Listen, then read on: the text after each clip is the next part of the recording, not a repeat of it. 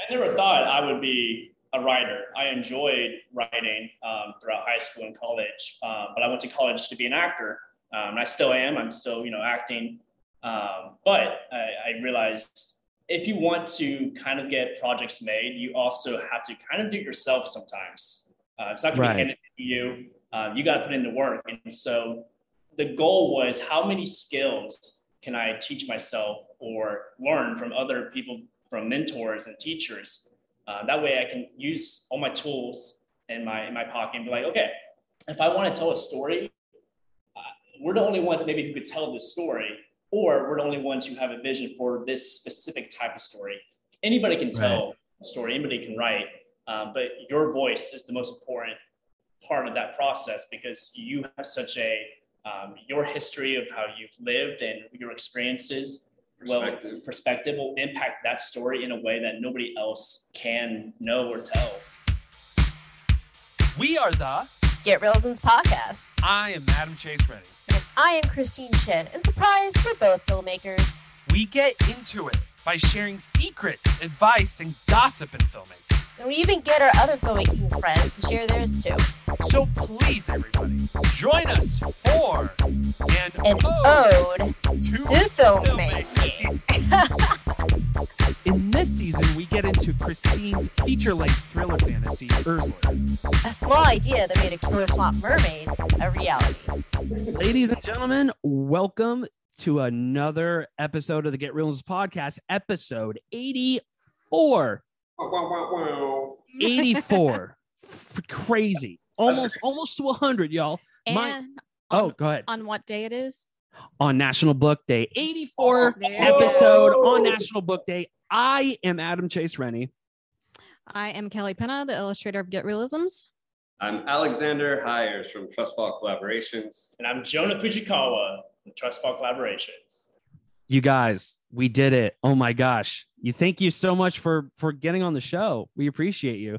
There's a fat beagle behind us who's just going to be everywhere. He is such an antsy guy because he never had a guest here before that he really likes. So he's very uncomfortable. He doesn't know what to do with himself. Just living set dressing. No big deal. He's just living set dressing, constantly moving set dressing. Yeah. Beautiful set dressing. So, Jonah, you worked with Kelly on a set, right? We did. I had a blast, and she was one of my favorite people on set, and I'm so thankful. And actually, you're not paying me to say this. This isn't, but I'm going to, do a promotion for you guys. But you showed me the Get Realisms book. Every set should have one. Incredible. Every set should have one. So that's my promotion. That's what I'm promoting here today is Get Realisms. We're just cross-pollinating our books. Yeah, I was very impressed by it. And like Alexander said, like every filmmaker should have this book. So. Well, thank you. I appreciate that. Yeah, we it was last fall-ish. Was it November? Yeah. October, November. Time means nothing now. Yeah. Yeah, and Jonah was working sound, and wasn't that your first set? First time I've ever done sound. I was holding a boom mic, and I was like, I guess this is how you do it, right? And how was that, by the way? Did you like working boom? It was a blast. It was like P90X workout. My core. Yeah, it's like upper core. Yeah, it was nuts. So yeah. Just wait till you add the big mixer that like then hangs on the front, and then you're holding the boom. Counterbalancing. Yeah. That good. Yeah. Well, cool. Yeah, that was a fun set. It was a quick little short. It was so long ago. It was so long ago. Anything that's during the pandemic, I don't know what happened. Yeah. But you were doing art, right? Yeah, I was the production designer. Gotcha. Okay. As per usual. And how long was the shoot? 3 days. 3 days? Yeah, Okay. 3 to 5 days, somewhere in there. That's how long I was there. Oh, it might be longer because of prep and all that for art prep and all that stuff, Yeah, well, set dressing. Most people they just count the shoot days. They don't count prep. Right. Yeah. Our department does not think of it that way. Which is crazy because it's another work day. Yes. That's crazy though. But like, so the craziest thing that like we saw so Kelly told me that, and I was super excited to have you on because this book is amazing. Like it's so rad.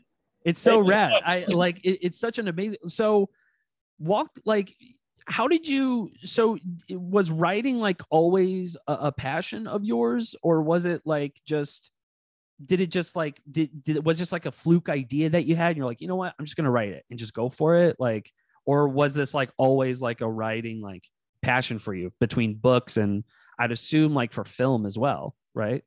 I'll let you start it. Yeah, I mean, I'm a little bit older than Joan. I've been doing this thing for over a decade now, and storytelling has always been my passion. From film school, carried all the way through. For this story specifically, it kind of started as a joke. I love Christmas. I would drink coffee during Christmas with whipped cream and cinnamon, and I would joke that I was an elf from the North Pole, and those are my elf pheromones. I'm trying to see what humans like, and I was sitting down at the desk like, elf pheromones, Elfie Ramon. Nice. But for us, it's always story. Whether you're doing a music video, children's book, script, story is what makes us care. If the story's not good, then why would you care? You got nothing, right? Or buy the book, whatever. It's the first part of the process. Like, if there is no, written words or anything, there is no project being done. So, that's just something that we felt like we both really cared about and loved doing in any medium. And once you're privileged enough to be an artist, you realize, okay, a color palette can set a tone and tell a story. Yeah. An image, an image is worth 1,000 words. Like, you really see what you can do with story outside of language and word, and that's what really gets me excited. Yeah. So. Right. Mm-hmm. I never thought I would be a writer. I enjoyed writing throughout high school and college, but I went to college to be an actor. And I still am. I'm still, acting. But I realized if you want to kind of get projects made, you also have to kind of do it yourself sometimes. It's not going to be handed to you. You got to put in the work. And so the goal was, how many skills can I teach myself or learn from other people, from mentors and teachers? That way I can use all my tools in my pocket and be like, okay, if I want to tell a story, we're the only ones maybe who could tell this story, or we're the only ones who have a vision for this specific type of story. Anybody can tell a story, anybody can write, but your voice is the most important part of that process, because you have such your history of how you've lived and your experiences.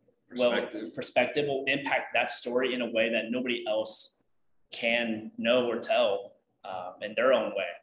Nerded out about writing. No, that's awesome. So we realized, if we have to write our stories, that way we can make them. And our biggest thing as well with writing is that we want to give a voice to the voiceless and give people a chance who don't have that ability to be seen. Right. So, we're both people of color. We both have this types of background and not many people get that chance as well. But also people of LGBTQ, they don't get an opportunity as well. Women. So all these people that you're like, we want more stories. We want to hear that. Our goal is to write those types of stories. Mm-hmm. Right. And with people that way, because we can only say so much that we know from that type of community or perspective. So our goal is to always trust fall collaborations, collaborate with other artists. There is no ego here. Yeah. Right. That's awesome. And you also have another book as well in the works, right? You caught us on set of our mid. Look at that. That looks rad too, by the way. Well, you're the first people to see this. This is a Hey, Get Realism exclusive, ladies and gentlemen. Oh my God! Like Shit! It turns on. There's a metronome at the top. Oh, that's awesome. How rad! Yeah. Did y'all make that yourselves? So I will. I'll kind of explain the story. Yeah. How this came to Please. Help you all. But the title is "When a House is a Home." Mm-hmm. This was a story that I started writing in 10th grade of high school, and I was in Spanish class, and we had to write a kid's book and actually illustrate it and make it a full book. This was an assignment in high school? Yeah. This was an assignment in high school. It's a publishing house, that high school. I mean, good God. It just had us working and producing. Yeah, Jesus. But, this idea, I can't tell you how it came about, why I thought of this, but it was just called The House. But it was this idea of this house wanted to have a family to live, in them and with them, but nobody wanted it. And so the house keeps trying to change itself. Maybe I will paint myself different colors and maybe people will like me. And they're like, ooh, that's an ugly house. You cut us on the garden scene. The garden scene. Yeah. Plant a garden, and maybe people will love my pretty flowers, and there's insects that's, swarm it. Maybe I'll wrap myself up so I'm warm and safe and people can't get in the house. And this idea of the next door neighbor basically tells the house, it starts with you, love yourself, which is cliche. A lot of people say that, but it's not about this. It's, you have the perfect term for extreme acceptance. Extreme acceptance. Acceptance, right. You loving yourself is what makes you already whole. You don't need anybody else to do that for you. And so that's basically the whole message of the story. And then once the house learns to accept that, they go back to being themselves from page one, and a family moves in. That's awesome. When a house is a home, a house becomes a home with that extreme acceptance. But they were already a home to begin with. So, and to your question, Adam, another collaboration, we partnered with Vince from Cathedral of Junk. I don't know if y'all are familiar with that, but it's kind of a local Austin staple. This guy built. Yeah, I heard. Story building in his backyard. Yeah. So I went and talked to him and pitched him the idea and asked him if he could do like a miniature version of his cathedral, and he was all in. And while we were halfway through the conversation, he pitched us another children's book. So we produced that last weekend. So we actually have 2 children's books coming out. Hold on. I saw that. You produced it in a weekend? Yeah, we did it last weekend, and now we're doing this weekend. Holy. Wow. Holy Toledo. Wow. You guys. Now we're in our friend who is doing the art direction and cinematography. He does it for us. His name is Joey Bazan. He's incredible, one of the best in the business. Please hire him. But we're in his garage, and we chop ourselves in here for about 16 hours plus over the weekend. But basically back to I didn't know how to write in high school as I do now. I read it. I was like, well, this was kind of an interesting concept. And I read it again. I was like, oh, wow, this is bad. Yeah. Life. I did Elfie Ramon. We were talking about what's our next project going to be. And I pitched it to Alexander and said, well, I have this thing that I wrote years ago, and maybe we can make it better. And I think we call ourselves the dream team. Him and I, we're like brothers. We know each other very well, and we work well together. And we fight well together. We fight well together. I think it's important. Yeah, we fight to where, first you do your first draft of anything, and you're just having fun. You just put whatever you want on the page. Right. Once you start getting towards the 5th draft, it's why are they saying the and not and or whatever? Right. One word, but the nitpicky things. You want to tell. There is no perfect story. We just want to tell the best story, in our opinion. Right. And I think we're all also in this constant pursuit to honor truth. Like truth telling is a big important aspect of storytelling for me. So yeah. Well, yeah. I mean, the audience can call bullshit very easily when you're not being fully honest with any story, really. Even like fucking comic book fans, to fuck up a comic book movie, you royally it ultimately failed, So so my question to you guys, first, how did you guys meet? How did you guys got together, since you guys jive so well, He writes with his left hand, you write with his right hand. Yeah. Do you want to say it? Okay, we dated sisters. Really? Wow. That's amazing. We're no longer dating either of them. We're not dating them. So we stuck together. They weren't twins, were they? They were not. Okay, good. Oh man, That just makes it a little weird. We didn't know which was which. Yeah. Yeah.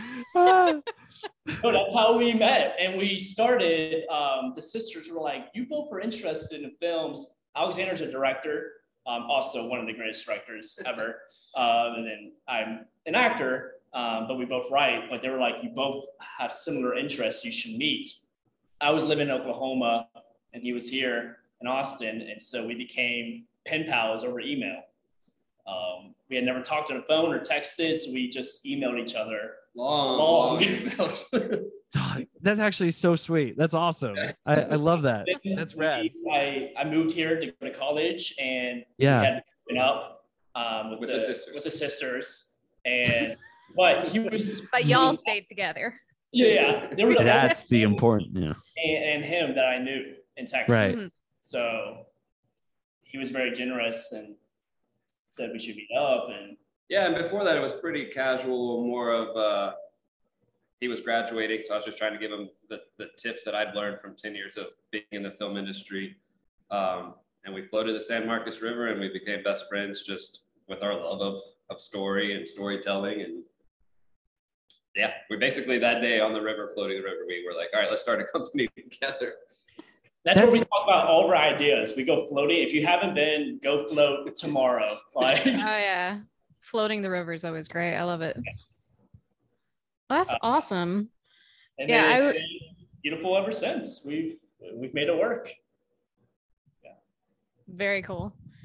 Yeah, I was when I got your book on set, I love the idea, and I also in a weird way it reminded me a lot of Get Realisms.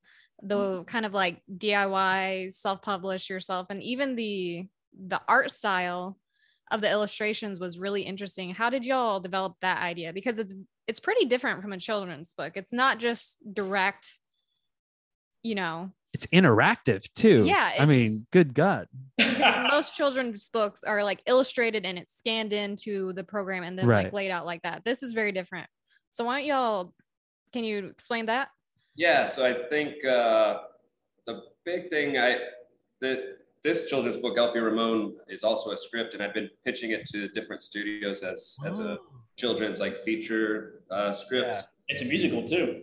Oh. And one of my closer friends said, this is really great. Have you thought about starting this journey as doing a shorter version as a children's book? And I said, no, but I will. And because we'd never done a children's book or anything like that, we really leaned heavily into our filmmaking background. Mm-hmm. So everything was photographed, we lit it, a lot like a set design kind of production like you would on a film.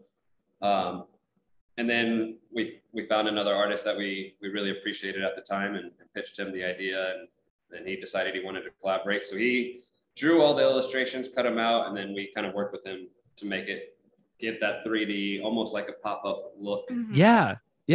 Build and using our filmmaking tricks in a children's book to bring something new, like we always are trying to do, is bring something different. We don't want any talents wasted, so if we're able to try and use Alexander, directing and cinematography in that aspect, why not try to incorporate that into every medium that we can? So we haven't seen it as a kid's book ever growing up, so we want to try something different and maybe new. Yeah, maybe it's new. I don't know. Yeah, it was definitely new to my eyes. I love the idea because I talked to you, Joan, about like doing stop motion animation. I feel like it translates very well to that kind of world too. Yes, and I just saw that you posted a reel, and I loved it. Yeah.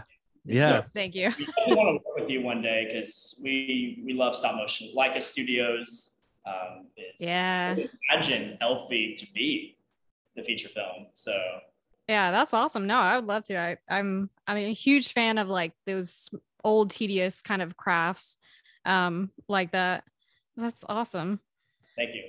And you're talented. You're good at it. So yeah.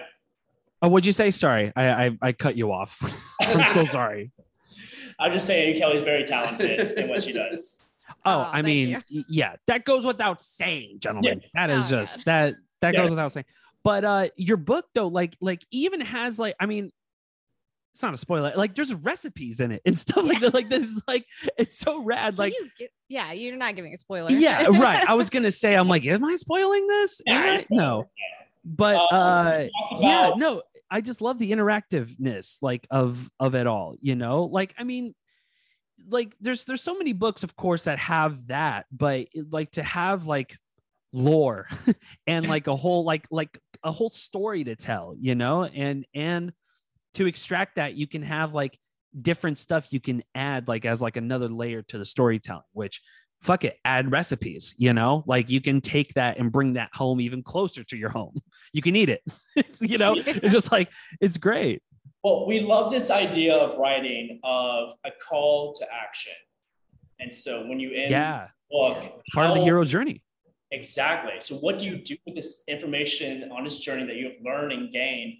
What do I do now as the reader? And so this thing is, well, you just saw Elfie make cookies with his family, and now you can too. Right. And that brings you all together of this is just, you know, the reason of the season is spending time with family and that love, spreading love, peace, and joy.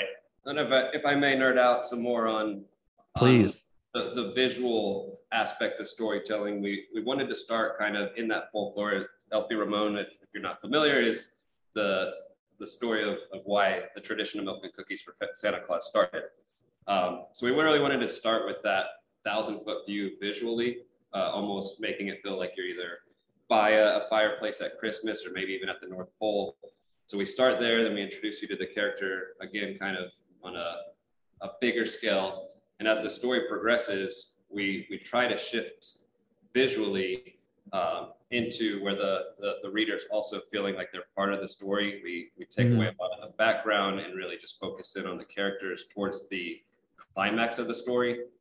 Then when we pull out after the climax and you've learned how the tradition of milk and cookies started, you turn the page and there's kind of Polaroids of, all right, so this spread around the world. And then we turn the page again, it's like, all right, now add your story to this bigger story. So we were trying to tell that story visually as well, while we're bringing hopefully little kids into this story that's, you know, this is not just about getting gifts, it's about family and it's about bonding and connecting. So we hope to accomplish that both visually and within the words of the story. I mean, that's what a director sounds like. I mean, yeah. Yeah, I agree. Yeah. No, but congrats, you guys. It's a wonderful book, and I mean this the next stuff you got, especially that in the background. I'm excited for you guys. Like that's gonna be rad as well. Can I do a close up on it? Of course. You guys want to see a little more? Yes, please. Yeah, please. I don't know how well, but we changed it. Oh my God. So there'll be different expressions.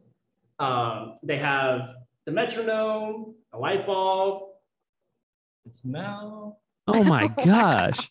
And then inside there's a love seat couch. It's their heart. That's rad.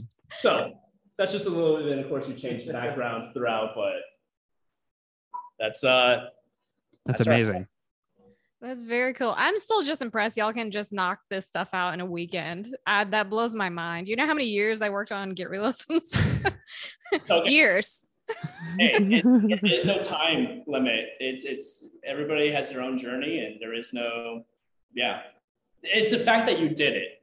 That's the big thing. A lot of people will say, I want to do this idea, I have this project, which is amazing. You're dreaming, you're imagining, and then they don't do it, which, of course, there's resources that come into play of maybe you don't have the money or the thing, but we, even if we're talking about making a film, we'll do that.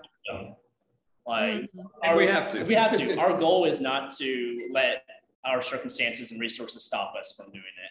Right. Yeah. Ourselves. I mean, we've had people who have thankfully mentored and taught us, and but we had never done a kids book, and so we just sat down and Googled, how do you make a kids book? And we just simple as that. Wow. No. Which I'm sure Get Realisms. I don't know if you had a similar.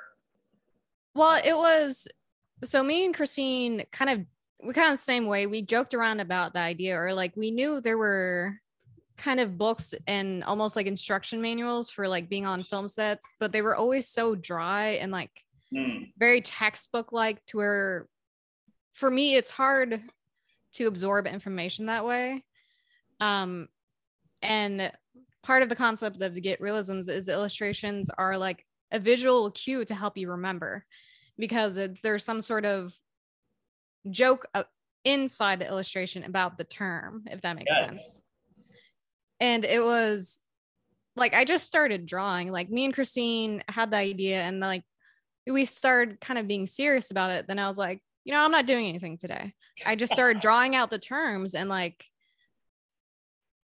while I was doing a part-time job and working in film, like if I just had like a few hours in the morning or afternoon, I'd try to knock 2 or 3 out, 2 or 3 more, just like over and over and over, till where I had enough. Like Christine, we can start doing more. And she used a program, Canva, which is free on the internet, easy access. Yeah. Oh, I didn't even know that. That's crazy.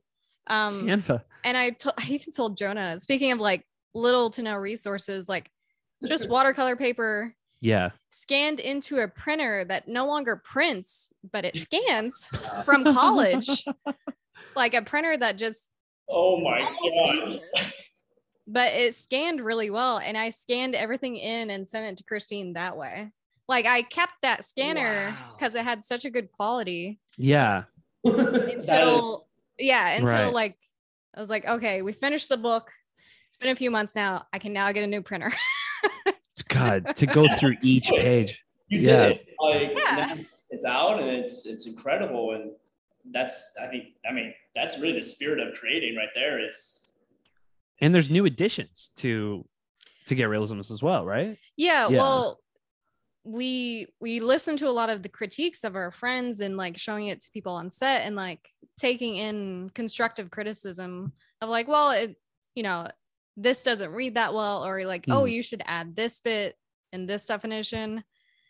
Because with filmmaking, I'm sure y'all know, it's like you're never at a point where 100% of everything.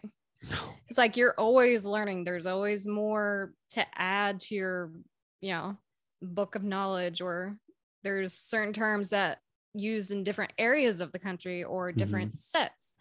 So like we definitely try to adjust and like add things to the book, but never make it to where you're still not learning on set. Like it's a helper, but it's not a solve everything kind of book. And it's a great, I think it even says that like a guide to 101 or something, like or it's a great, beginner book of what is like an apple box and all this, like, right. Yeah. I love it. It's brilliant. Yeah. Thank you. Well, one of our favorite stories is like, I think I've had this on set and Christine's had this on set, where they tell a new PA, they abbreviate apple box to just apple, and they tell a green PA, hey, go grab me an apple, and they come back with a red apple in their hand, and the DP is like, great, thank you, but actually I need the square wood thing over there. I was on an iPhone. I don't know. yeah, exactly. Yeah. Here you go. A red iPhone. Yeah. Or I've been on set where it was a food commercial and they asked for a pancake and the PA came back with a literal pancake. You're kidding. Nope. Where did they get the pancake? It was a commercial about this like food product company. Okay. I probably shouldn't say the name. It was all like prepackaged stuff. Right. So I was like, there are reasons to have this book. Yes. Yeah. And you guys have been in the industry for a while, right? Like Alex, you've been in the industry for a while. I saw that on y'all's website that you did a feature. I wish I had directed a feature. I have not directed a feature yet, but my first gig out of college was on Boyhood for a year, and then I worked on a few features since then. Right. And even when I was working with Linklater, he said, unless you're Tarantino, you'll never be able to make stories you direct. So that actually discouraged me for about 7 years. Wow. Came back and I was like, you know what? I actually can't do this. Yeah. We've got 3 scripts that we're shopping around and trying to get our first feature of ours made. That's awesome. I mean, so you worked on, so what did you do in Boyhood, if you don't mind me asking? So in Boyhood, I was just a PA. Okay. Year 7. And then I worked Gotcha. up through kind of the production ranks on different features, kind of peaked at first PA, working with the actors and kind of being that liaison between all the departments. And then that's when I kind of transitioned into doing Trust Fall from there. That's awesome. I mean, like, so you sort of like kind of tested almost an ample amount of departments before you just sort of like kind of understood. And I feel like that should call to how you write as well. I would imagine, right? Because like once you actually step foot on a set, it's at least for me, it was completely fucking different than when I imagined it. Like it is completely different. Like film school didn't even like teach you, like they just kind of glorified it, right? So it's just sort of just like, okay, cool. Like I'm going to be able to do my thing. All right, cool. And then when you're a PA, you're just, I mean, for lack of a better term, you're a tool. So you just, yeah. So you kind of roll through the punches, but you learn along the way. But like that, like at least for me, calls to my writing, and I would assume it would call for your writing to just understand like visually and directionally where you want to go. Sometimes even before you have pen to paper, right? Or hand to keyboard, right? You just sort of like, I already have it in my head. I just need to get it out. But like, if you didn't have those experiences, you would have just like been like a flounder and fish on a film set to just direct your first feature. And you have absolutely. And how many directors have we worked with? At least I've worked with some that just have no experience whatsoever. Worked with a director who was a stockbroker before. What? Yeah. I'm just like, how did this happen? Like I am, you know how that happened. Money. Well, yeah. I didn't think about that until right now. Yeah, that's exactly right. Money. It's just cash. You got the cash. That's the hardest part is breaking in. It's very clicky. It's very, it's who you know. But our goal is not to let that stop us. And right. I mean, we still have day jobs. We both work 16-hour days, 8 hours at our, normal job, and then our dream job, which is right here. Yeah. Well, we're doing this. It doesn't feel like work. No. It's like, we're playing. Yeah. Right. Yeah. But yeah, that's our big thing. It's just like, okay, we're just going to keep working, keep making the stories we want to tell. And hopefully somebody else will be like, wow, I really you guys, thank you so much for just saying we enjoy your book and having us fun. That's like that alone is big to us. So, Yeah, of course. Well, I wanted y'all on here because I think there's so many mediums when you're a filmmaker that just feed into each other. Like you were talking about, ultimately it's storytelling, and that could be writing a book, writing a commercial, making a dumb little stop motion at your house for your YouTube channel or something. Yeah. So I think it's important to have other people who are filmmakers who also do other mediums on, because it all, it's full circle, all feeds into each other. Absolutely. And the experiences feeding. But once you're on set, you start realizing what the different departments do, and you're like, oh, okay. Exactly. Production design, I see you're just like building stuff or creating stuff. That's a whole art discipline on its own, and you kind of see what the different departments are doing. So and like that, like all that experience as well. Like, I mean, it sucks that like the thing that's standing in between like getting their vision like actually like come to fruition is money. And that's just sort of like kind of like this, in my opinion, the dumbest fucking thing, but it's kind of like the world that we live in. It's it's just sort of like there's no way of turning that around. But y'all and that's what we love to talk about here on the podcast. Y'all do this yourselves, you know, like this is self-funded. This is, you're doing on your own time. You still are working, but you do this because, like you said, this isn't fucking work. This is just you having fun doing what you want to do.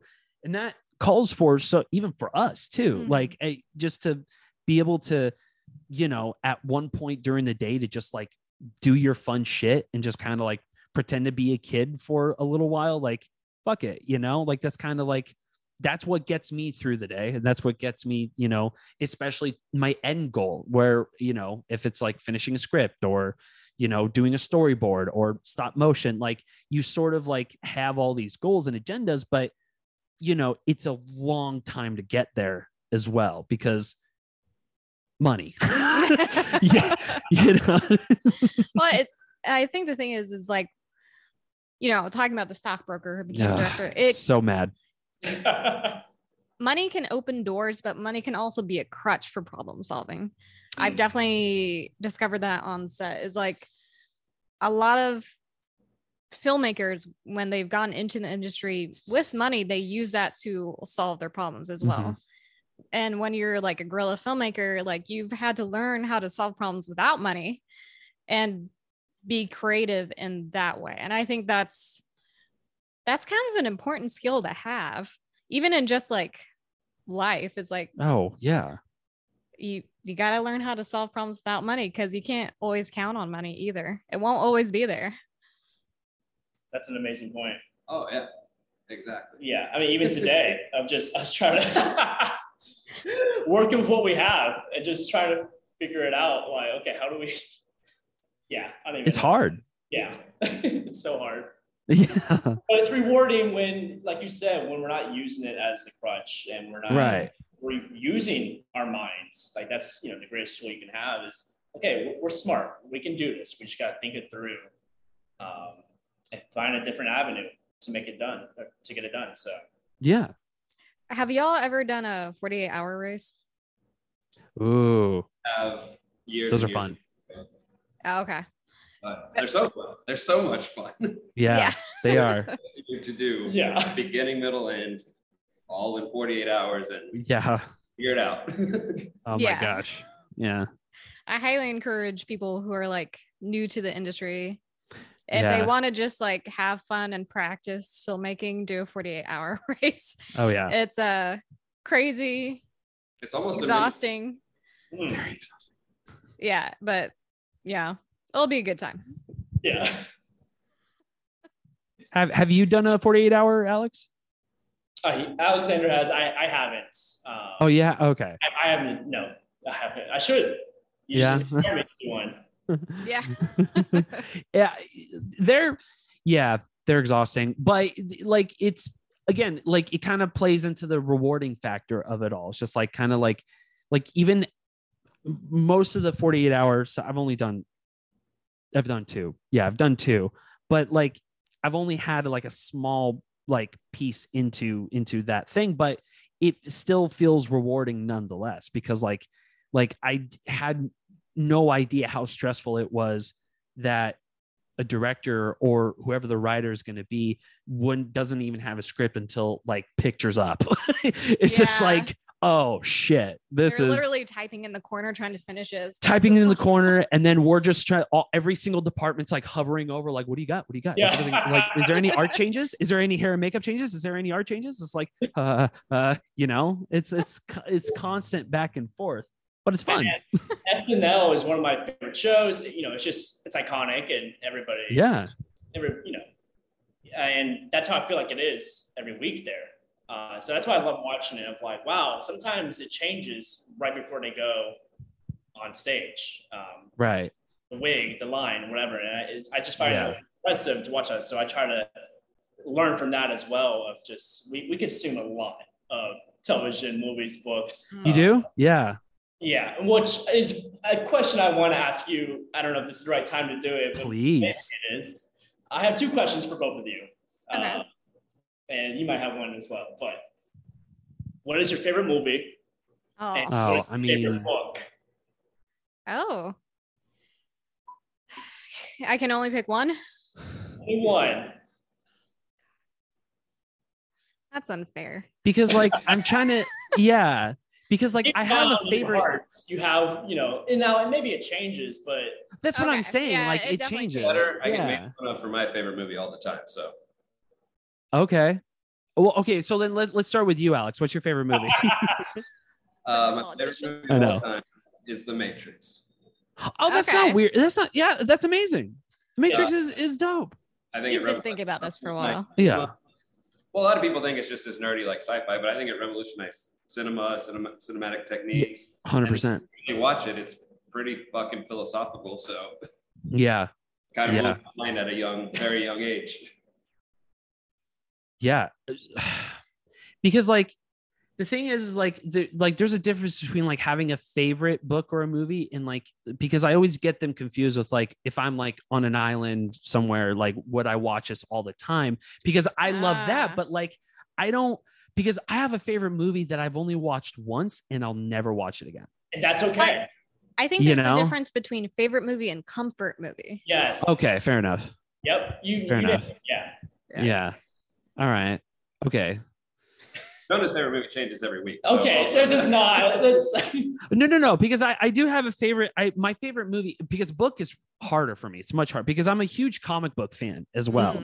So I have a few comic books that are just like that was like not only essential to my life but essential to filmmaking. Like it was essential for me to read this comic book. And the comic book that I love the most, everybody hates on it, but it's 30 Days of Night. Oh, it's the vampire. It's a vampire comic because because there's a lot of Frank Miller inspiration from. So there's from Sin City, and also like my favorite, of course, superhero is Batman. So I read Batman Year One, and I love that so fucking much. It was just like, yeah. So 30 Days of Night, like I remember reading it. Like I remember like there was a comic book shop when I grew up in Castro Valley, California. It was like in the inner Bay Area. And there was this comic book store right next to a movie theater.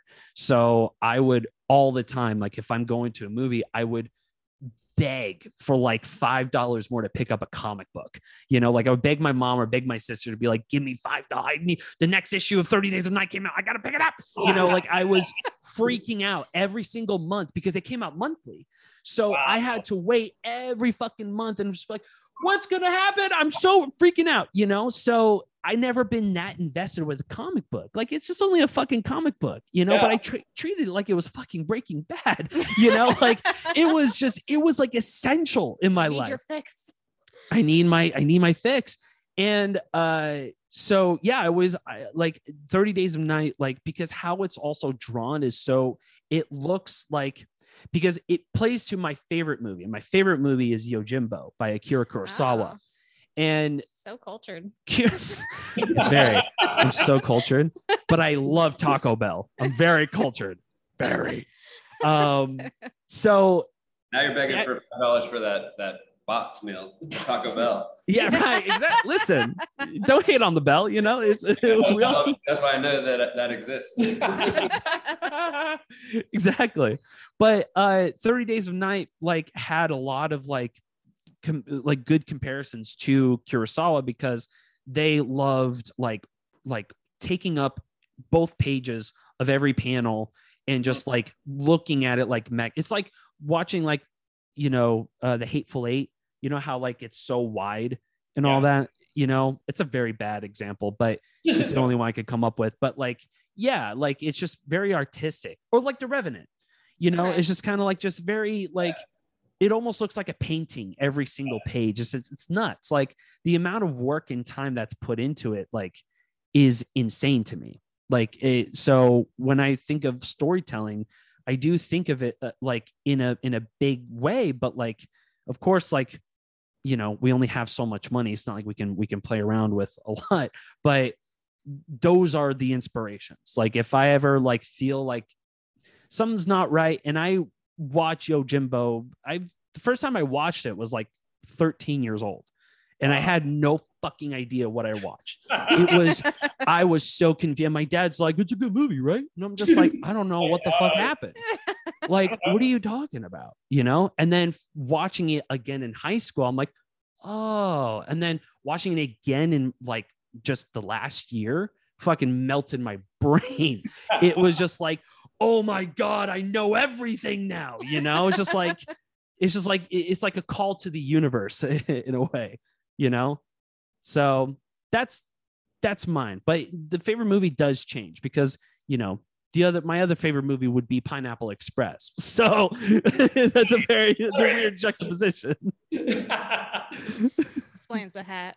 Explains the hat. Exactly. Love it. Yeah. Yeah, my favorite movie definitely changes all the time, depending what I've just watched and what comes out that year. I guess the one that really came to mind for last year and like I guess still kind of current is Cruella. It's actually a good movie.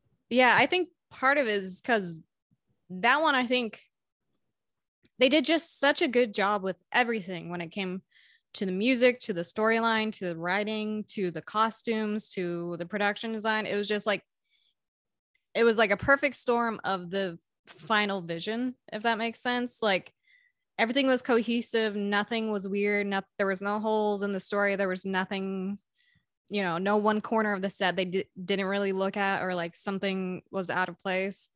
And the music is just every single little scene has a song that fits it perfectly. So I think right now, which will change very quickly, I'm sure, is Cruella. Awesome. And the book I actually had to look up because I couldn't quite remember the name. Oh, it was from a book? No. Oh. He asked favorite movie, favorite book. Oh, sorry. Yeah. Come on. Yeah. Stoned. Clive Barker actually did I guess young adult fantasy novel back in like late 90s, early 2000s called Abarat. And it's like if Salvador Dali wrote a teen novel. You say I'm cultured. I never even fucking heard that. That's crazy. And the thing is, I don't 100% remember all the storyline, but I remember the visuals because he did paintings for his own book, and it's just amazing. And the title of the book was, forget what you call it, but you can read it one direction, you flip it upside down, and you can still read it that way. What? Yeah. What? Yeah. Okay. That's a mind melter. Yeah. I don't know how many people have heard of this book, but that was like one of those books. Yeah. When I read it, I was like, this is so different and so unique. I love this. That's amazing. Yeah. I never even heard of that. What is it called again? Abarat. Abarat. That's nuts. Yeah. I mean, because do y'all like Clive Barker? He's kind of weird. He's a weird director. I'll say that. Yeah, he's intense. Yeah. No. No. You can be honest. You can be. Hellraiser's weird. I'll say that. Yeah. There's definitely a place. But not something that I'm really like seeking out necessarily. Yeah. Right. It's like if it's Halloween time, maybe I'll watch one of his movies. Maybe. But it can get like gross. It can get like David Cronenberg level of this like The Fly. It's just like Cronenberg. Yeah. The body horror. Yeah. Well, I will say like that book it didn't have any of that kind of. No, it's a fantasy, right? Is that what you said? It is a fantasy, but it wasn't graphic. Right. All, which is, I guess, part of the reason I liked it. It wasn't super bloody against and gross. Clive Barker, but yeah, no, that sounds awesome. Yeah. That sounds rad. Did you say your favorite book, Jonah? I don't remember. No, I haven't. I can tell you my favorite movie and book if. Yeah, please. Yeah. Okay. I think I've decided on it, but my favorite movie for a long time was Whiplash. As I thought the ending was intense. And I drum as well, and I love that movie. It was one of the first times I truly was. It's not a horror film, but I was scared.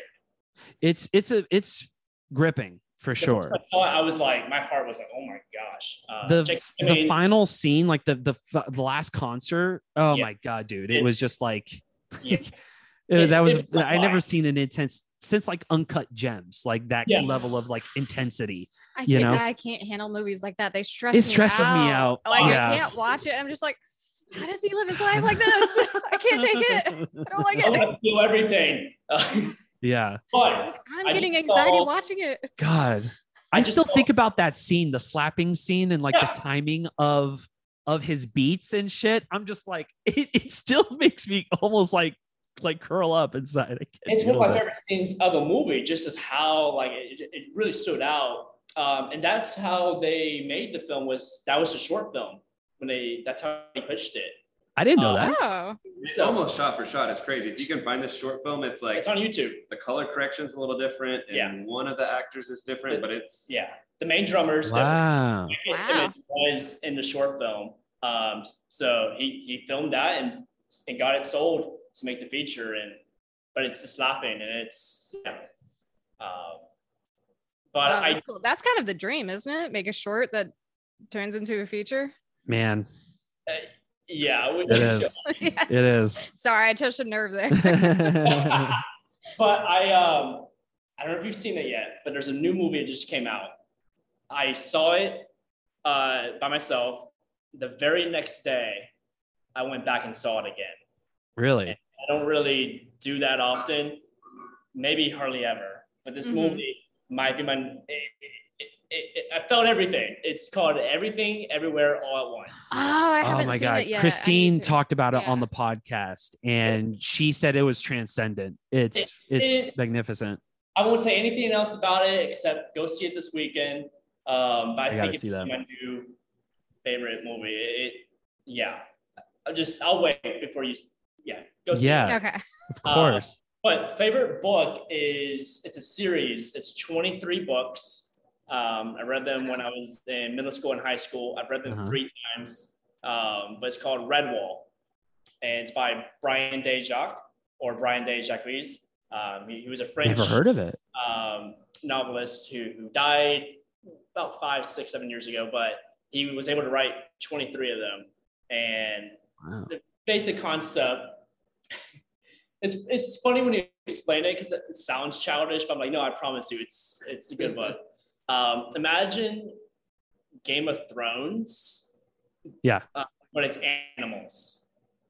Ooh. Oh, okay. So the main thing it's set at an abbey. So there's like nuns, but they're mice and stuff.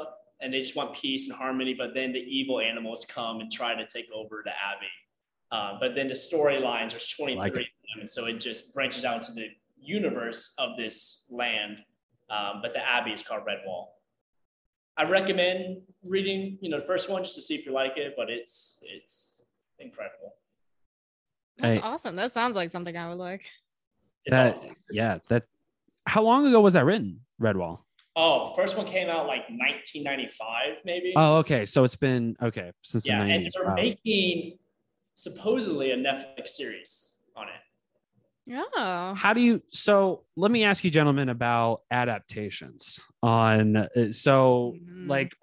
is that book adaptations? How many books have you read that they done an adaptation for that was just absolute dog shit?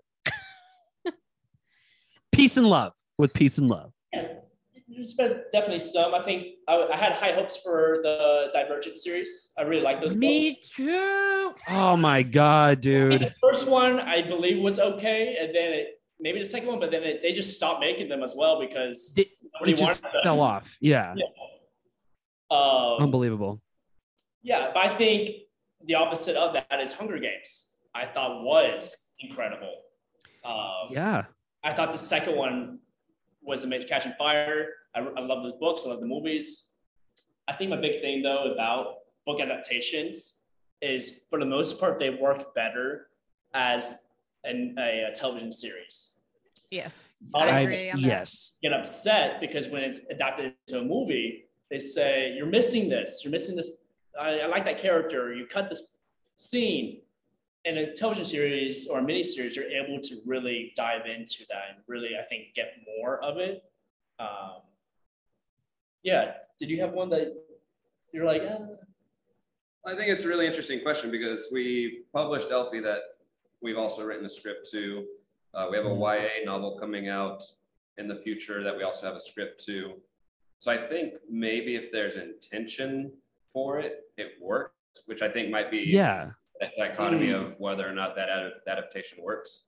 I'll use one of my favorite authors as an example. I love Philip K. Dick, does a lot of sci-fi. Philip K. Dick is great. Movies that really works, and then some of his stories, and he also has some miniseries that work, but then he has some adaptations that are garbage. So, I mean, every Isaac Asimov book, it feels like it just falls. Like that's why I love Philip K. Dick so much, is because like he felt like the closest thing to a Stephen King sci-fi that you can possibly get, just in terms of like how detailed he is, like in all of his books. Like it is just, his books are absolutely fascinating. It's been a minute since read one of his books again. I should definitely read them again. They're great. They're weird to read because we're kind of living it now. So yeah, it's a very weird dystopian. Yeah, that's true. I didn't think about that. Yeah, that's weird. Yeah, it's hard. Even like TV shows and movies now, any dystopian stuff, I'm like, yeah, right now. It's time. Yeah. Because like it. Yeah. I'll turn on. It's a Black Mirror episode right now. Yeah. So. Oh my God. Yeah. Good God. Well, speaking of sci-fi, have y'all ever found a sci-fi, book, series, whatever, that is optimistic? That's something I have a hard time finding, is like a lot of science fiction just delves into negativity and like we're doomed and like everything's going down the drain and it's terrible. Have you found one that's actually optimistic? That's a great question. That is a good question. This isn't a book though, it's a movie. So I apologize. No, that counts. Was Arrival? Arrival. Yeah. Yeah, I remember because everybody was like, "Nah," and she's like, "I'm gonna get with the aliens," and then everyone was happy, right? Yeah, that's how they pitched it. I'm a very good pitcher. That's your elevator pitch. Aliens and circles. You know the gist. Like, yeah. And they float. She gets like cheat codes to the brain, but then she's confused. Pac-Man. I don't know.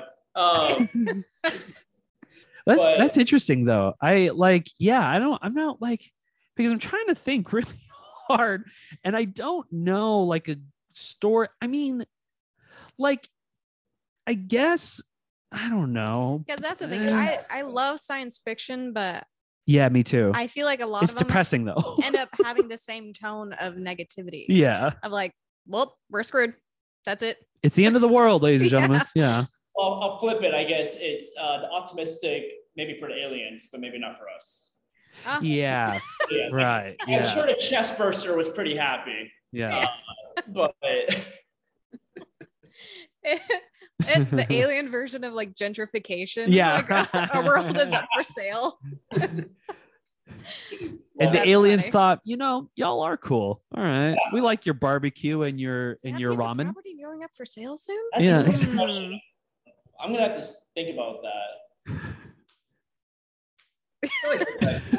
I know, if anybody, even on Instagram Live, if anybody has anybody who can think of like a good site. Yeah, it's more of an adventure and they're like having a little more fun with it. 42. Yeah. Right.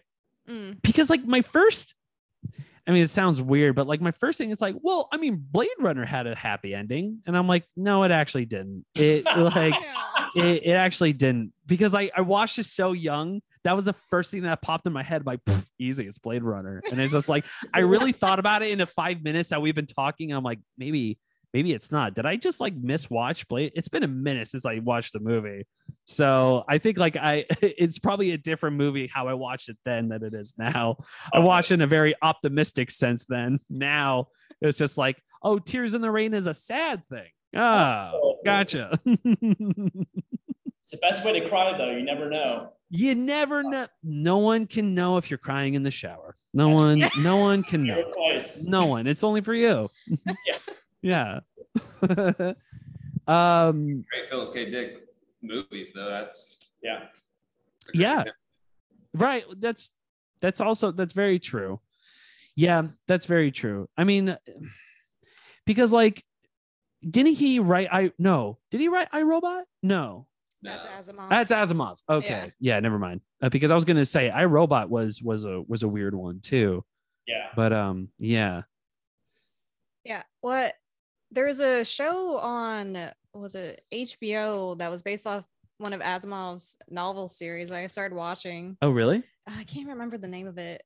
But It's a sci-fi series? yes, but Okay. talk about heavy subject matter. It had you, that kind of a show makes you start thinking about like your life in the world. Yeah, and existential crisis. Yeah, no, totally, because it's all about life beyond life. You know, the generations that's after like you, that's like and, 2001 what, Space Odyssey shit. yeah, That's like just what your like, life carries on, yeah, like what you do and stuff like that. So Disney's, that one was a great series to watch, but it's not for the lighthearted. no. If you remember the title, let us know. Sounds interesting. I'm just gonna cheat. I'm gonna Google it. the Googles. Yeah. So where do you guys draw a lot of your, like, what were the movies that, I always ask this question to guests, especially like when it comes to writing, like what is and it's kind of a jokey question, but it's sort of true. What is the movie that kept you up at night? Not in terms of like scared, but like something that just made you think so hard, like sort of like existential crisis shit, where you're just like, oh, wow, that's profound. And I'm literally thinking about it right now. And it's like, the more you think about it, the more profound it is, essentially. Have you guys watched anything that was sort of to that effect? Yeah, The Room. That way I can be like, how did this get made and why can't we make a movie? I know, that's me too.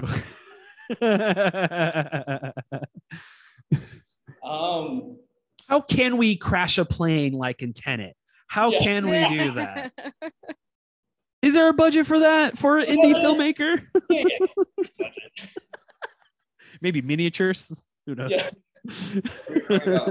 That you love but you'll never watch again. Darren Aronofsky's kind of that director for me. Oh my gosh. For a Dream, just you only need, that's one of those movies where I'm like, I've seen that once, I'll never see it again, because like, yeah, it's kind of like one of those things where it's just like, it's a profound effect, but like I'm not gonna. And also Irreversible. Was it Irreversible? Yeah, that one was way too intense for like so visceral and so well done cinematically, and what he was doing. Yeah. So powerful. But then the more I thought about it, I was like, I think it was probably the first time that I really understood that you can really cram a lot of important subtext into a movie, because it's talking about addiction and all that. So that kept me up at night, just thinking like, holy shit, he did that. He really said that with a film. It's powerful and so disturbing. Is it? So Because it's just like exploiting the reality of like just horrific drugs, especially LSD. Just like, I mean, and how dangerous it can actually be. You know, it just like, it is like that is like what the DARE program should show. You know, it's just like, all right, kids, we're gonna watch Requiem for a Dream. Just watch Requiem. Yeah, Requiem for a Dream. This is your brain on drugs. Yeah. Yeah, no kidding. Exactly. I'm trying to think of like a movie. There's just some TV shows that I really enjoy. Yeah. That they're writing, where I was like, you're saying some interesting things about people and how we should live, maybe. And two of those shows right now, and they're more newer shows, kind of, but The Good Place, I thought was The Good Place. I don't know if you've seen it, but it talks a lot about just like philosophical questions and just. It's a comedy show, right? It's a show, man. It also will make you, tear up, just because like it gets deep. Yeah. It's the questions sometimes of just like, what does it mean to be a good person? Right. And what do you do with that? What is good? What is bad? Right. So what are you going to do to make humanity better? Yeah. So if you haven't watched it, I highly suggest it.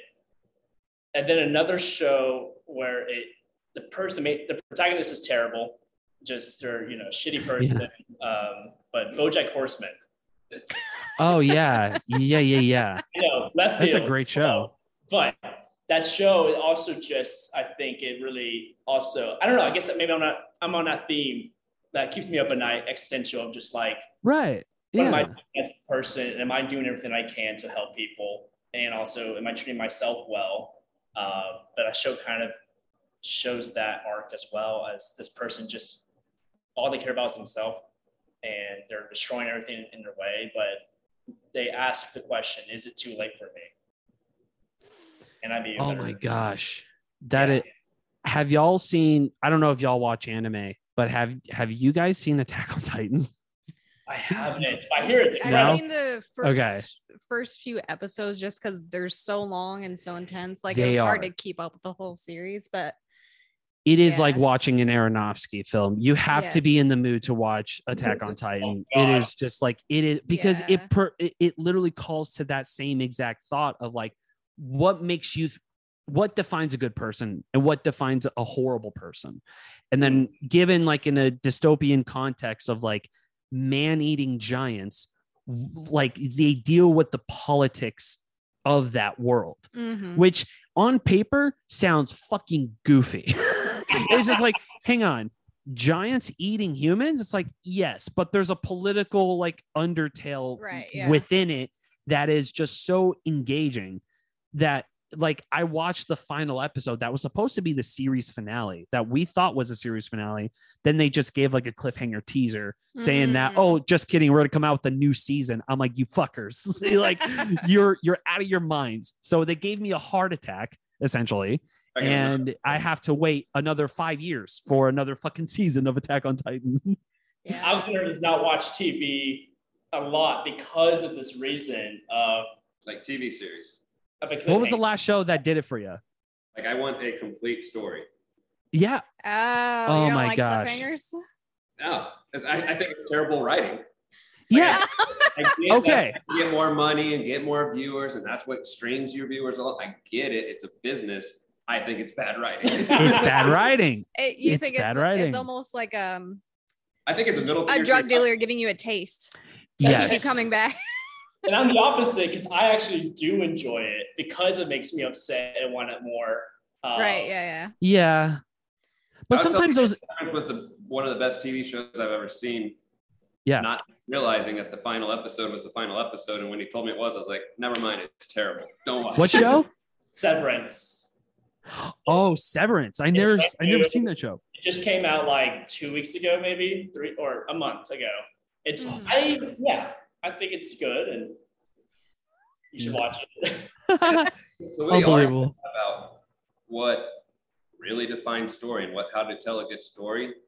And for me, I think if you want to drag it on and continue it, it could be done better. Yeah. A lot of times, especially with American television, it's just like, no, this is lowest common denominator. Everybody will check back in. Don't finish the story. Yeah. Right. Yeah. And half-ass pick it up next season. Like, you don't even get a good first episode. It's like, oh yeah, we got like 10 more of these. So stop it. TV is pretty good about that, I say, because they do 2 or 3 seasons and they're like, yeah, we're done. But they finish it within 2 or 3 seasons. Yeah. Oh, right. Yeah. Like, Fleabag is another show. I will tell everybody to watch Fleabag. It's 2 seasons only. It was first a stage play. You can watch the stage play on YouTube. It's a one-woman show. Suggest that as well. But Fleabag also asks this question of, am I a terrible person? Right. Why am I fucking things up? And how do I don't know why I'm on this. But those stories are great. I'm starting to notice each of us has one particular theme that always like keeps us up at night. Because it's engaging. It's great because it's something we think about. I mean, it's not like we want to think about this shit all the time, but it helps us, I guess, educate ourselves a little more for us to look within. And I feel like a lot of times, like content like that does that for me, you know. And it's just like, oh, okay, so that's what it takes to be a good human. Okay. You know, it's just like, all right, you know, that's the thing that scares me about my own life. Yeah, exactly. Yeah. And I just can't stop thinking about it, especially in the shower. And I'm just like, oh my God, am I going to die? Like, it's just like, what's happening? You know, the tears coming down Yeah, and again, nobody knows because you're in the shower. Exactly. At the end of the day, I think it all comes back to love. I guess that's just the thing of like. Honestly, yeah. There's so many stories, like just like songs that are about love, like that if you can play it into it correctly, like it could be done phenomenally well, especially like a movie that has different universal meanings. Like it doesn't have to necessarily be about one thing. It doesn't need to be about love. It can be about, hope or happiness or whatever, to have that kind of film is impactful. But I also like, just sort of like in terms of like keeping me up at night, to watch those shows and to watch those movies have been like such a helpful thing, especially in terms of creativity, because you can never watch enough of that. Because I always thought about that and I'm like, okay, am I just being depressing? Like my therapist was just like, okay, maybe like, because I'm watching like I have the, like, I don't know if y'all have heard of this, like Criterion Channel app. It's like, it's just all Criterion films. I'm getting a lot into Tarkovsky, Andrei Tarkovsky, who is like a Russian film. He's a lot of existential crisis shit happening with that dude. Holy fuck. I thought Aronofsky was on another level. That dude is like, they have like 70s films that are like 3 hours long that talk about shit that we deal with today. It's just like between racism, class, gentrification, everything. Like it just like, it deals with all that shit. This dog is so he's nuts. Trying to find a good spot. He's trying to find a good spot, but he's so anxious. But I love watching that stuff, but I can't get enough of it. And I remember talking about that with my therapist, and like she was like, you could take a break. Just like, yeah, but I don't know. I love this shit. Is this like, am I horrible? Am I weird for doing that? I mean, ultimately she said no, but like, it's just like, I mean, do you bring this up socially? Because it might be weird when you bring this up to your friends. It's like, hey, Adam, you doing okay? I think that's a really great point, though, because I feel like as a creative and as an artist, a lot of what drives us is that desire to have a meaningful conversation or say something meaningful that you may not have in daily conversation. Right.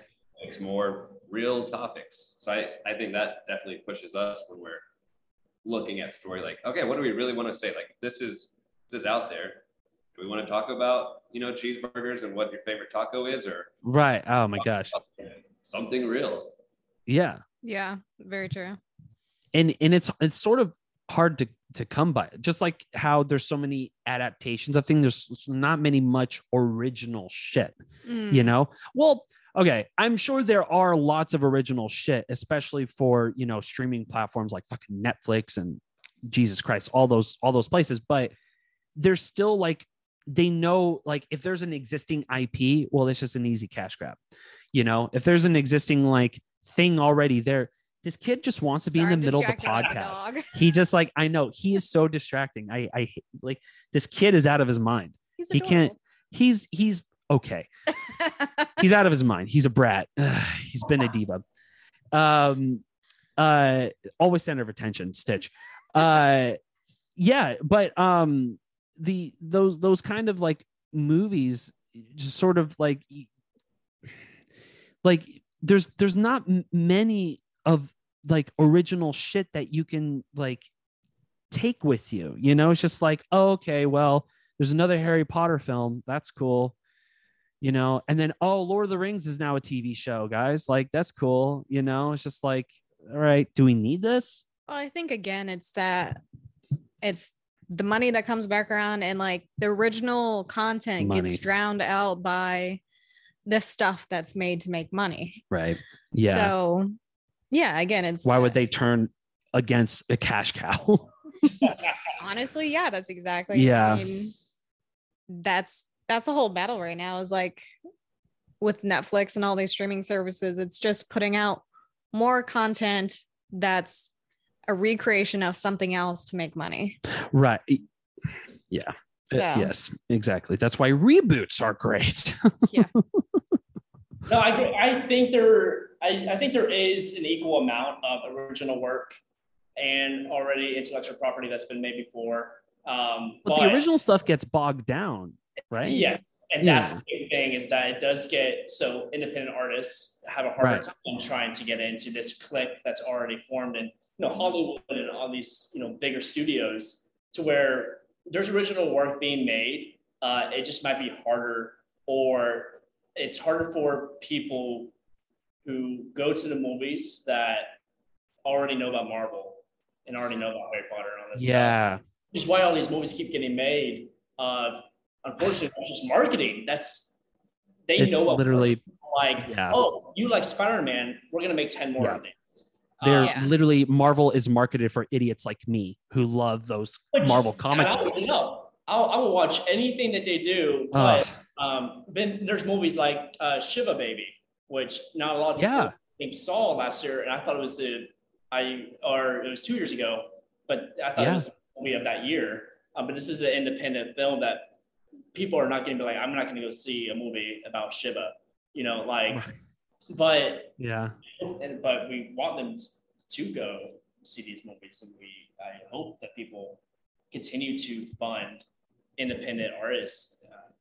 Mission of this is why we created Trust Fund Collaborations, to give these artists a chance and ourselves a chance, but to have people who, hey, basically the artist who built Cathedral Jump, when we came to him, he's like, wow, this is one of my dreams, was to make a kid's book, and we don't know if he ever would have done it if we didn't come to him with this idea, so we're hoping that this continues to spark that conversation of give money to independent artists. Let's happen. Let's fund them. Well, even as simple as support independent artists. There's a local band or a local short film for music. Go support them. It doesn't have to be it can literally just be like, we just need you to come see the show, and tell people about it. And that's why. And movies that are made for money. I think an example is Toy Story 4. Okay, but that's the thing though. It's just like Toy Story. I grew up with Toy Story. That shit's fucked up, because when I first watched Toy Story on the big screen, watching Toy Story 4 was like a full circle moment for me. And so that's nice. Fucking Pixar stole my money. Indian. Number 3 was boom, we bow tied it, it's done. Yes. I was like, So on that point, speaking of, so the show based off the Asimov novel series is called The Foundation, and there's a character in the show and the books where he's like the emperor or the king, and he clones himself. He clones 3 different versions of himself. So it's the dawn, the day, and the dusk. And it's the child, the man, the old man. And it taps into that idea of, are you still the original if you are a clone? Right. Do you still carry the same ideas as the original, or are you degrading over time, just like any other piece of media or object? When he claims to be the same, but he's not, he's a clone. So he's a copy. Right. And that's how you pitch a film. You want to come to LA with us? I'm going to watch that tonight. So, and I think the same thing with a series. There's a point to where it's like the original idea is still there, but as you go along, the further you go, that original idea is gone. The original feeling is it's just the shell that then makes the money. Yeah. Fuck. Yeah, that's smart. That's wicked smart. Damn it. I mean, now I can't stop thinking about that. It's called The Foundation. Sorry. Yes. Okay. The Foundation. I didn't know we were going to get so deep today. I'm sorry, guys. I love going deep. I love it. I love it. This is what the podcast is all about, ladies and gentlemen. That's why we're here. We go on silly tangents and deep shit. Some of my favorite classes in college were philosophy, if you can't tell. Yeah, those are the best classes, talk about life and death and shit, and just be like, what movies do you like that makes you feel like you're having an existential crisis? Yeah, no kidding. My favorite hobbies. Yeah, that's my favorite. Yeah, but like that's the thing though, is just like that's why I love those independent films. But like I'm gonna catch the next episode of Moon Knight on Disney Plus next week. You know, like Dude, me too. that's just but it's just like it's so unfair, right? It's just like it's just it's because like you don't want to like it, but yeah, yes, because it's one of those things where I'm like, I'm just playing the very thing that I don't necessarily hate, but it's just like it gets a little much, especially like when you get into like the conversation of like, because not a lot of my friends know Moon Knight, you know, that's like a deep cut comic. And I've read only 2 issues of, and like, it kind of was like a throwaway comic book. It was like, I got it from like Comic Book Day. It was like one of those free comic books that I got. And I read Moon Knight. I'm like, he's a guy just in bandages and he's like Batman. That's weird. Okay. Move on, you know? Yeah. It definitely feels like Disney, like, you know, those big bins at Walmart that are full of DVDs. It was like Disney was like digging through all the comics they've done before, like to the very bottom, and they're like, Moon Knight. Okay. Moon Knight. Yeah. Perfect. That'll be a show. It's also how I feel about with this idea of like, I've seen the same story over and over again of straight white people doing straight white shit, you know? Right. Like, yeah.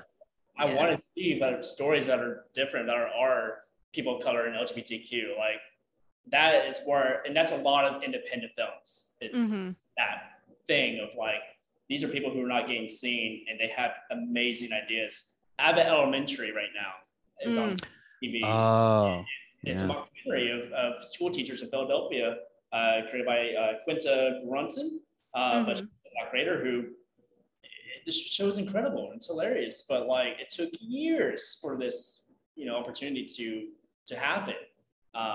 Or Issa Rae and Insecure.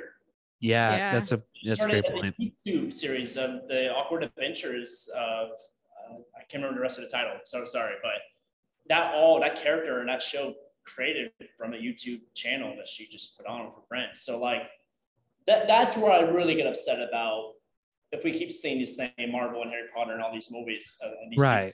We're not getting. There could be 100 more types of those shows. I'd rather watch those. Absolutely. Yeah. I mean, in that same vein, like Reservation Dogs and Our Flag Means Death, like it's people of those color are great about shows. Stories on the reservation, and it's amazing. And Our Flag Means Death. It's about gay pirates. Spoiler. Anybody? Yeah, but it's a spoiler. I don't think it's a spoiler. Well, you go in the trailer, sort of. Yeah. Like it's implied, but you don't know. Yeah, it's implied. Our Flag Means Death. Speaking of favorite shows, that show surprised the shit out of me just because it surprised me too. It was so well done. You're laughing 1 second, then you're so invested the story next, and then you're like just getting misty-eyed over these 2 pirates falling in love. It's an amazing show. I mean, Taika Waititi and Rhys Darby are some. Yeah. And I'm not even into pirate shit. And I really love that show, and because I love Rhys Darby and I love Taika because you know What We Do in the Shadows is a classic. I mean, come on, but like, I mean, it's just kind of one of those things where I didn't know I was gonna get like teary-eyed watching that shit. I'm like, wait, what the fuck? And why? That ship is beautiful. The production of that is great. Like every little detail. It's like to the par of like fucking. Have you ever seen Black Sails? I tried. It's not a great show, but it's sort of like the production value is like fucking up there. Yeah. If for a comedy, because it's categorized as comedy. Yeah. Which is nuts to me because like I would have categorized as like adventure, you know? It like transcends comedy is basically my point. Yeah, you know? It's definitely a cross genre kind of show. It definitely is. Yes. This podcast is everybody's just getting like TV and movie recommendations the whole time and book. I'm just building my Netflix list, you know. Well, I mean, we are at an hour and a half. We are about an hour and a half. So we could take this bad boy in for a landing. So where can people find y'all? Where you want to plug your website?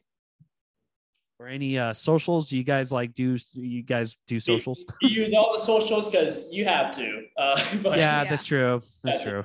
We have our website, www.trustfallcollaborations.com. We have our Instagram, Trustfall Collaborations, Twitter as at Trustfall Collab, Facebook, Trustfall Collaborations. What? I'm just like, I haven't heard someone say www. Oh, I know. I was thinking the same thing. I'm He's like, being man, very specific. it's been since like proper. 1999, bro. Yeah. I guess since we're wrapping it up, we got for National Book Day and for the show. We'll officially announce this next week, but we're also launching TC Publishing here next week, so that'll be on the website. So we'll have a literature-specific branch of Trustfall Collaboration. So keep an eye out for that as well. Congrats. That's fucking rad. Thank you so And much. how soon can we expect the next book? About 6 weeks. 6 weeks. Keep an eye out. Wow. Cool. Wait, seriously? Oh my gosh. That's amazing. You guys are not fucking around. Y'all doing the Lord's work. Jesus. Yeah, we say fuck around and find out. No, Yeah. You'll find out. Yes, it's been an amazing journey. We're coming up 2 years of our anniversary of Trustfall Collaborations being a full company. So the fact that we're starting a second company within that. Also keep an eye out for the next Zach Person music video. We'll be dropping that in a couple weeks too. So yes, You guys are doing every medium. I could say I also have a play coming out that it's called A League of Her Own that I co-wrote with Allison Price and Abby Faree. Allison Price is directing it, Abby Faree is starring in it, and that premieres in May. So in Austin, yeah. That's so many things. That's you guys, awesome. yeah. I mean, y'all are a company basically at this point. Jesus We Jesus are- Louises. Good God. You guys are working, and God bless you. Thank you guys so much for coming on. We appreciate you. Please come back on again too. Like Yeah, if this there's is great. the next book, if you guys want to come back on, we'll have this with Christine. Christine had like so much work she's doing where she's promoting a film, her feature film. So Our feature film, yes. our feature film, Ursleyfilm.com, ladies and gentlemen, get your tickets. Which, speaking of, there's some events coming up in Austin. Yes. August 30th event is almost sold out. It's a pool party. And you can actually watch the movie in the pool. In the being pool. projected into the pool. And Hey, We'll be there. yeah, and then May 7th, Is AFS. AFS and yeah. Kitty Cohen. So And Kitty Cohen's. So if you guys can't go, yes, sorry, I didn't mean to interrupt you. How Ursleyfilm.com. there you go. That's what I was gonna say. Ursleyfilm.com. There's screenings, but the events are the place to be at, you guys. You got to go to the events. You got to hang out with us, We'll be talk there. with us, We'll drink go. with us. Yes. You guys come out, and yeah, if you guys come, we would love it as well. Also, we should all just get a drink sometime and get a beer and just Yeah, dude. Yeah. Oh my gosh. shoot And the then you breeze. guys are So, gonna yes, hire we'll me be to there. do something. Because you're a company now. Yeah. No, again, thank you guys so much. We appreciate you. Trustfall Collaborations, you guys. This is wonderful. Go get their book. Go get their book. I mean, what are we doing here, ladies and gentlemen? Like, that's why we're here. That's why we're here. Also, everybody, getrealisms.com for all the book stuff. I mean, do we need to say more? It's the Get Realisms podcast, ladies and gentlemen. I mean, give us a break. Buy a book.